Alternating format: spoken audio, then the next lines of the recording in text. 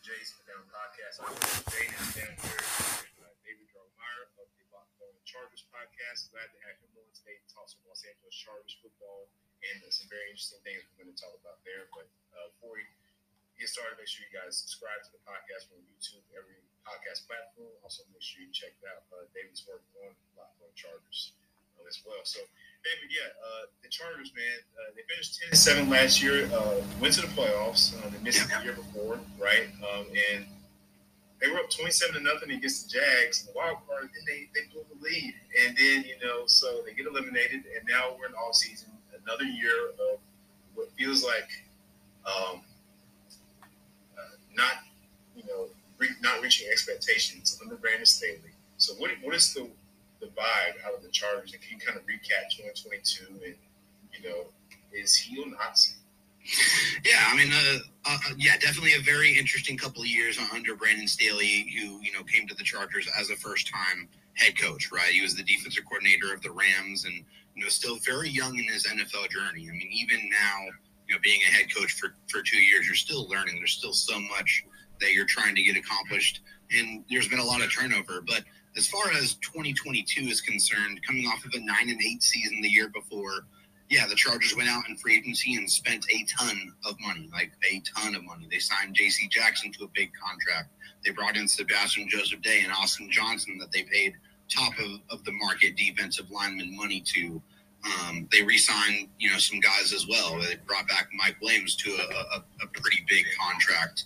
And so, there's a lot of expectations going into the 2022 season. The Chargers were, again, one of those sexy picks to, be a Super Bowl contending team. But, I mean, everything looks good on paper. I mean, all the teams are happy with what they have when they go into the season. Everybody's full of the excitement and hope. But then the just actuality of the NFL starts to play out. And that's the fact that you're going to have players that get injured and you're not going to be able to control it. You're going to have to weather the storm. And the teams that do that the best are the ones that are going to find themselves standing alone at the end. And so it started very early for the Chargers, dealing with significant injuries. They lost Rashawn Slater, their all-pro left tackle. Joey Bosa's missed the majority of the season. Keenan Allen, one of the best receivers in the league, also missed a large portion of the season. They had their center going in and out of business. So they had to weather a lot of really significant injuries to key players on both sides of the ball. And, they were very fortunate to be able to find themselves in a position to clinch a playoff spot.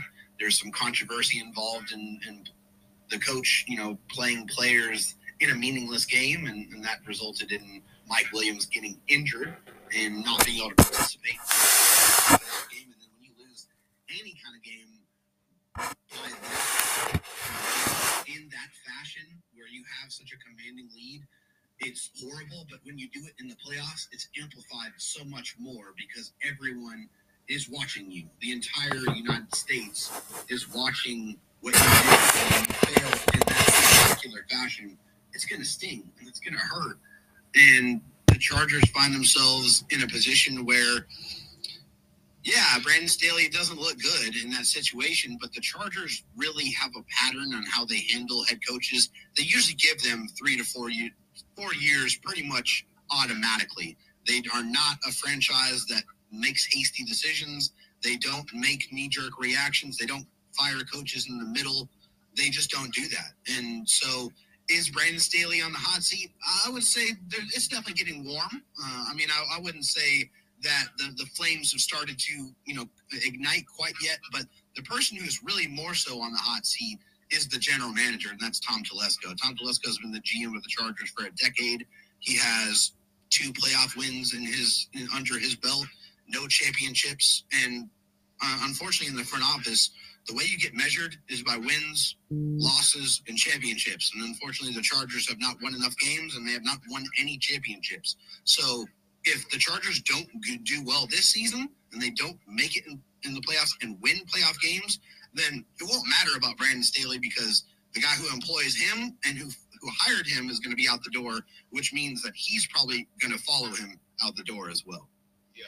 I like that insight you gave us to the front office, and like you said, just past 10 years, it's been it hasn't, been hasn't been good enough. It's as simple as that. Yeah. And so now you get to a point where I feel like 2023 is like the make or break season here. Chargers have got to find a way to get it done.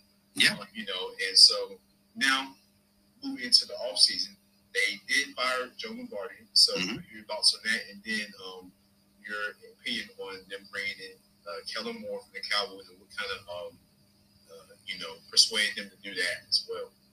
Yeah, so quite simply, they fired Joe Lombardi because they felt like there was a different level that they could reach offensively. I mean, and that's what Brandon Staley said. He just said that, the type of offense that was run, we felt like you didn't get the most out of Justin Herbert. You didn't put him in the most advantageous positions. A lot of that was the check down style play calling, not taking enough shots. And yeah, I understand Justin Herbert was dealing with a significant rib injury during that season, but it doesn't matter. Like, he was still out there, and he was still, has the incredible arm strength and accuracy and athleticism. And it just feels like any offense that features a quarterback like Justin Herbert needs to be one that lends itself to his gifts. That's movement, moving the pocket. That's him running with the football. That's him throwing on the run.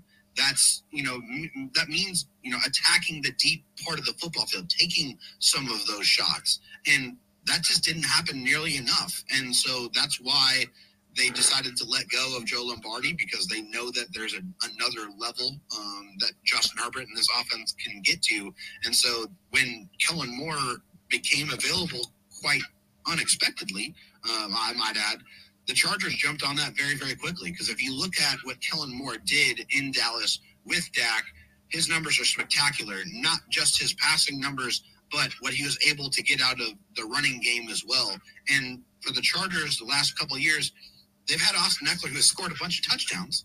But if you look at the actual rushing statistics on a per-game basis, they were towards the bottom of the league. And that's just not good enough. You need to have some sort of balance so that there's some unpredictability when you decide to go play action. If teams know that you can't run the ball, then they're not going to respect that aspect of it, and they're just going to be playing to put a roof over the coverage and make you dink and dunk your way down the football field. So you have to have that aspect, and that's one of the things that philosophically Brandon Staley and Kellen Moore are more aligned on how they want to attack opposing defenses. They want to be more aggressive. They want to be able to run the ball even when the other team knows you're going to run the football. You have to be able to do that. You have to be able to see what they're trying to do to stop you and adjust. And Kellen Moore shown the ability to do that in his tenure as an offensive coordinator. So that marriage with Brandon Staley and with Justin Herbert could mean big things for everybody involved. And you got to think about this. If Kellen Moore does exceptionally well and is the guy that is able to unlock the vast potential of Justin Herbert, he could very well find himself as a head coach sooner rather than later. Yeah.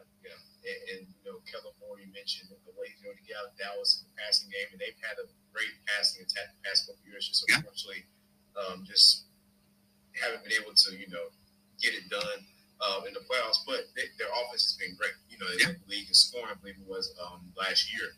So it's you're bringing that dynamic, and like I said, Keenan Allen, Mike Williams, and they re-signed Jalen Guyton, Jalen Guyton, yes, to the contract, so you bring him back. So I just the Chargers, man, they have so many talented players, man. They do.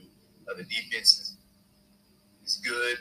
Talented players there. Well, their run defense has been atrocious the last couple of years. It's been horrible, and I mean, honestly, it kind of mirrors on the offensive side because teams knew they could run the ball at will against the Chargers, and when you can't get stops, it's really difficult. You're going to keep your defense on the football field a lot longer than you wanted to. You're not going to be able to get those turnovers to get the ball back to your offense.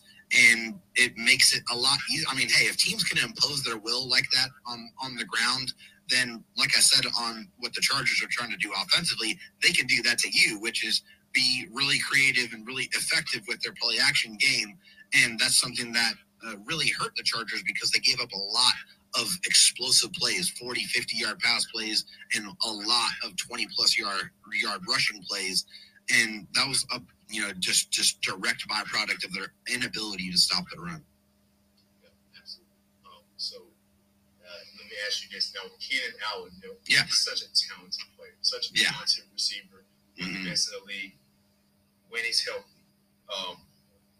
Mike Williams also, so I mean, do you feel like with those two guys, the injury issues? I mean, like at some point, I just don't know, like.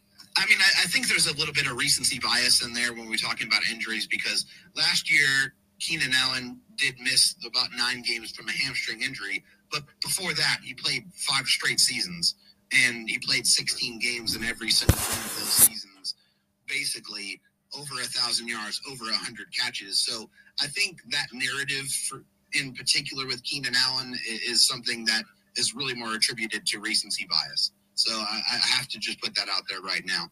And I feel like that's the case because his game is more timeless. He does not win with just pure raw speed.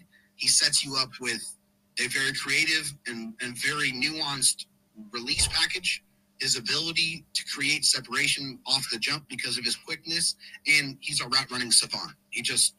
He absolutely kills any type of route that you ask him to do, which makes him so. And also his understanding of accessing the soft spots in the zone on defense makes him so incredibly tough to have to cover on third downs. He is a absolute demon on third downs, and you saw that even last year. If you projected his stats over the course of the season for the games that he played, it would have been over 120 catches and over 1,400 yards receiving. So he's still incredibly productive, and because of the way he makes his money and he earns his living, his game is a lot more timeless. Now, when you look at Mike Williams plays a completely different style of game at receiver. He's a big body wide receiver that goes up and mosses guys, and the way he plays the game, he can make those circus catches, and he was relied upon in a lot of those situations where the Chargers had to go make a play. He was the guy that was able to do that.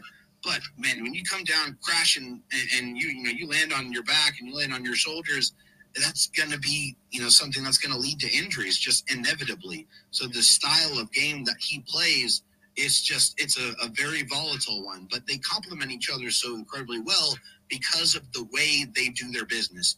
Keenan is a very nuanced route runner, and Mike is a big physical presence that can go up and get the football when you need him to. So a great pairing.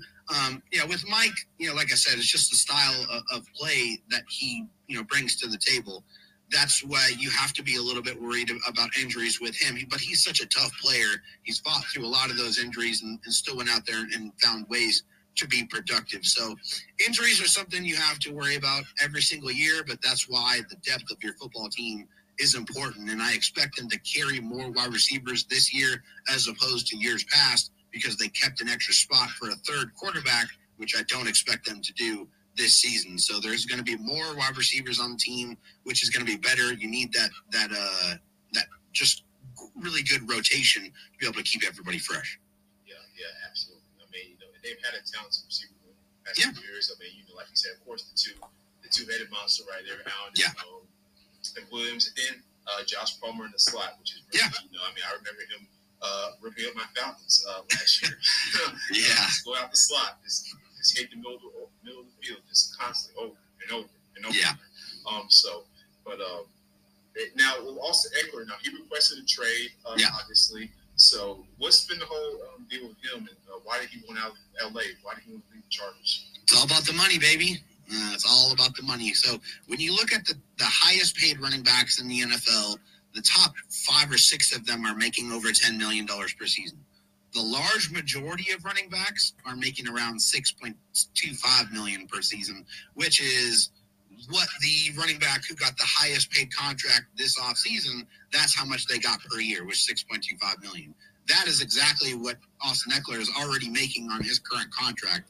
And when you have scored 38 touchdowns in the last 2 seasons, which is grossly more than anyone else in the NFL, you expect to be paid accordingly. And so there's a lot of respect on all accounts for this situation. The Chargers respect Austin Eckler.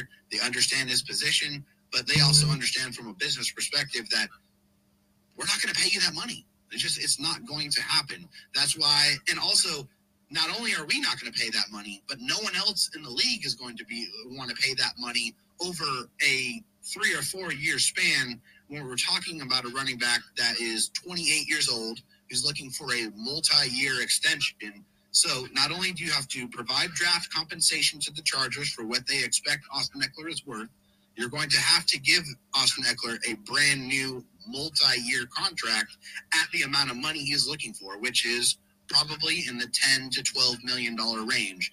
That is not going to happen. That's why there has been nobody to come out to be able to trade for Austin Eckler, because that market dictates that teams are not going to do that. What is more than likely going to happen in this situation is that Austin Eckler is going to finish out his last year of his contract playing for the Chargers, and then he will be able to seek and explore free agency after the fact. Players in the NFL, they have to play at least 6 games of a season, or else they do not get credit for an accrued season, and their contract will toll an additional year until they fulfill those requirements. So at this point in time, unfortunately, Austin Eckler has very little leverage in this situation. He is under contract. The Chargers don't have to do anything. They allowed him to seek a trade out of respect of who he is and who they want him to be, and who, what he has done for the organization. But like I said, the most likely situation is he's going to finish out his contract with the Chargers and go explore free agency after the year. Yeah. And you mentioned he's 28 years old. So he's kind of entering that area in that danger zone. Where running backs start to kind of deteriorate. You see it with Zeke. I mean, you saw that. So. And Eck's a different player than Zeke. I mean, he didn't take quite the amount of pounding that Zeke. I mean, Zeke's more of a running between the tackles type of running back, and Austin just isn't that type of guy. I mean, he can break tackles. Don't get me wrong. He's incredibly strong, pound for pound. One of the most ridiculous athletes in the NFL, but he just doesn't play his game that way. Yeah, more of a scat back type of guy. Exactly. The monster catching ball back. Oh, he could start line up at slot receiver for about 25 teams in the NFL right now, and be extremely productive. Yeah, absolutely. So that's going to be interesting to see. Like you said, more than likely he's going to stay with the Chargers, play out this last year in his contract. And we'll just see how that ends up for him. But moving on. So I'm sure you heard the news. It's all the NFL world has heard that Jalen Hurts got his contract extension, man. So 5 years, $255 million, $179 million guaranteed. Highest paid player in NFL history. For average annual value, not overall dollars, obviously, but yes. Yes. So, what do we think about this man? Was it deserved? I mean, I definitely think it's deserved. I mean, that's just the going rate for starting quarterbacks right now. I mean, that every year this market is going to get reset. You have guys that are going to be earning that money, like Daniel Jones, which is insane because he's had one good year in the NFL and they decided to pay him, which I don't understand. But, I mean, that's another conversation for another time. Deshaun Watson got $46 million per season. Now, that I do see as an anomaly. No one will ever give another fully guaranteed contract to any other player in the NFL, probably as long as we live. So the NFL owners are going to conspire against doing that. That's never going to happen. So never going to happen again, I should say. But, I mean, he deserves it. He's on a great football team. He's a great leader. I think he's a great athlete. I still think he can develop a little bit more as a passer and not rely on running as much as he has. Obviously, he's a very talented runner as well. But, hey, congratulations to him. I'm kind of upset that the Chargers didn't get their contract done with Justin Herbert before this contract got done or Joe Burrow's contract gets done because, I mean, those things are foregone conclusions. It's not a matter of if, it's just a matter of when. And so this is going to be the floor of the negotiations for the Justin Herbert contract and the Joe Burrow contract. So both of those guys are going to eclipse that number. That's just the way that the business of the NFL works. But, I mean, congratulations to Jalen, him and his family, and the rest of his family line will be taken care of for life. Oh, yeah, absolutely. That's a blessing. And so now you mentioned other quarterbacks and Lamar Jackson, I should mention. Definitely in the same boat. Yeah. I mean, this has been something going on this whole offseason. Backs and him and the Ravens right now. They get Odell, so we're thinking like, okay, maybe he might come. We're still, just from what I understand, they're still at a standstill in contract talks. And I heard they offered him something similar to this in September. Yeah, he turned it down.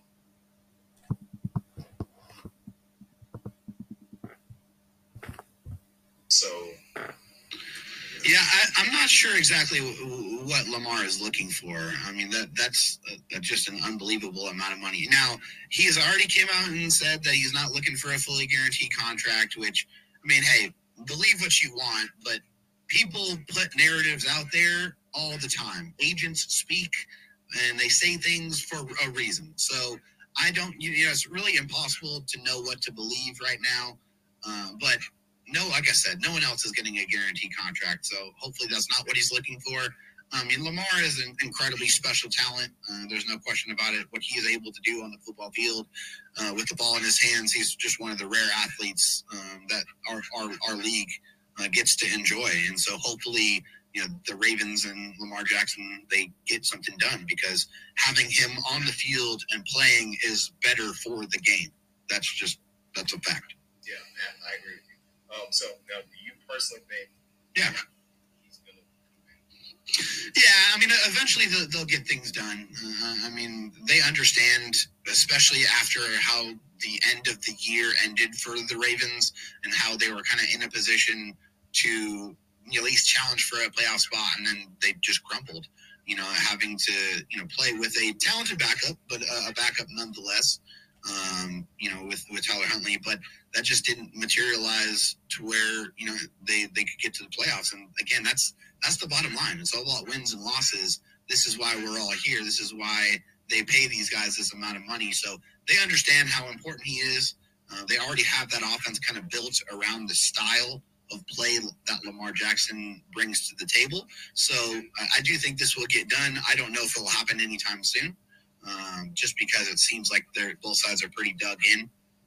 But I do feel like this is something they'll eventually get done before the season, because they understand how important Lamar is, and if they want to win, Lamar Jackson has to be a part of it.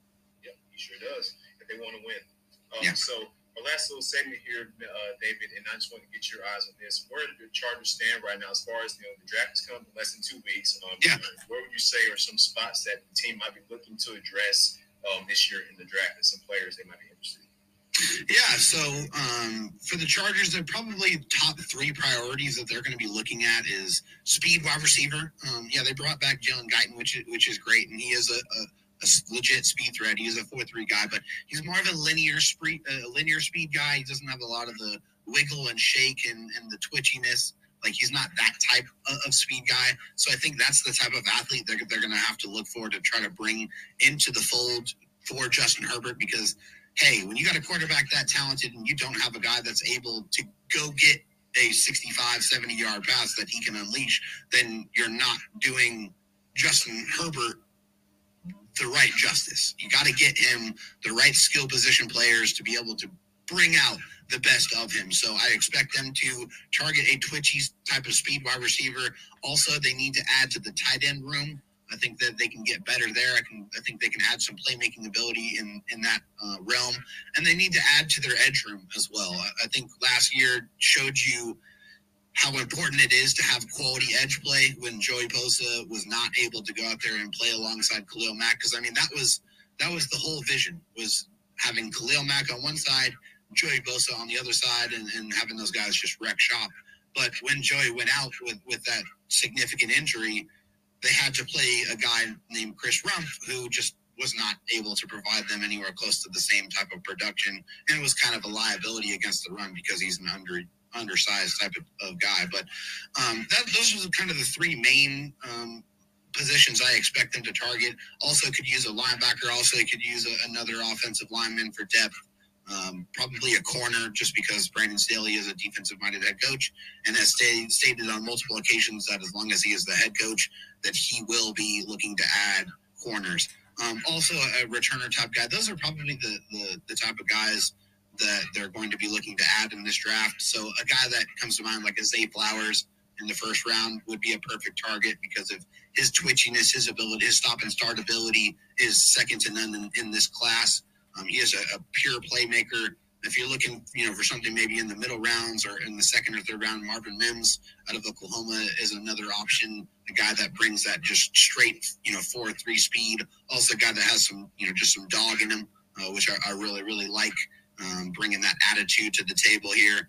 And then if you go edge, maybe a guy like Nolan Smith would be a really good option. He's fantastic against the run. Also has the ability to bend around the edge, get behind that pick in the first round. And then this draft is littered with tight ends that could be productive at the NFL level. Guys like Michael Mayer, guys like Luke Musgrave in the middle rounds, like Schoonmaker in the middle rounds. I mean, there's tons and tons of tight end options that you can find production up and down this draft. So the Chargers are probably going to be targeting those positions when we turn on the draft next week. Yeah, sure is. You mentioned Zay Flowers, the guy that I'm really impressed with, like you said, his speed, just the way he takes top of the defense, the twitches he has, the great route running. He is a very talented player, so I expect a lot of teams to be interested in him. I'm interested to see where he falls, but he would perfectly fit the Chargers offense. A lot of mocks have him going to the Chargers, so we'll see what happens, man. The draft, is coming up soon. So it's the biggest crapshoot in the world, man. Everyone thinks they know what's going to happen at the draft, but nobody ever gets it completely right. So the drama of the draft is always the funnest part. So we'll see what happens. Man. But that about wraps up for today, David. Thank you for joining us again. This is David Droegemeier of the Locked On Chargers podcast. You guys can check out his work there on Chargers, on Spotify, where you get your favorite podcast, also YouTube, I believe, as well. So you guys can check us out here. Same thing, YouTube, Spotify, every podcast platform. We're going to be constantly giving you content here as we move throughout the offseason and closer to the draft. We'll have a lot of content here, and we'll have David back on too very soon. So thank you, David, for your time. My pleasure, man. I can't wait to jump back on with you, man. Take care. Yes, sir. You too.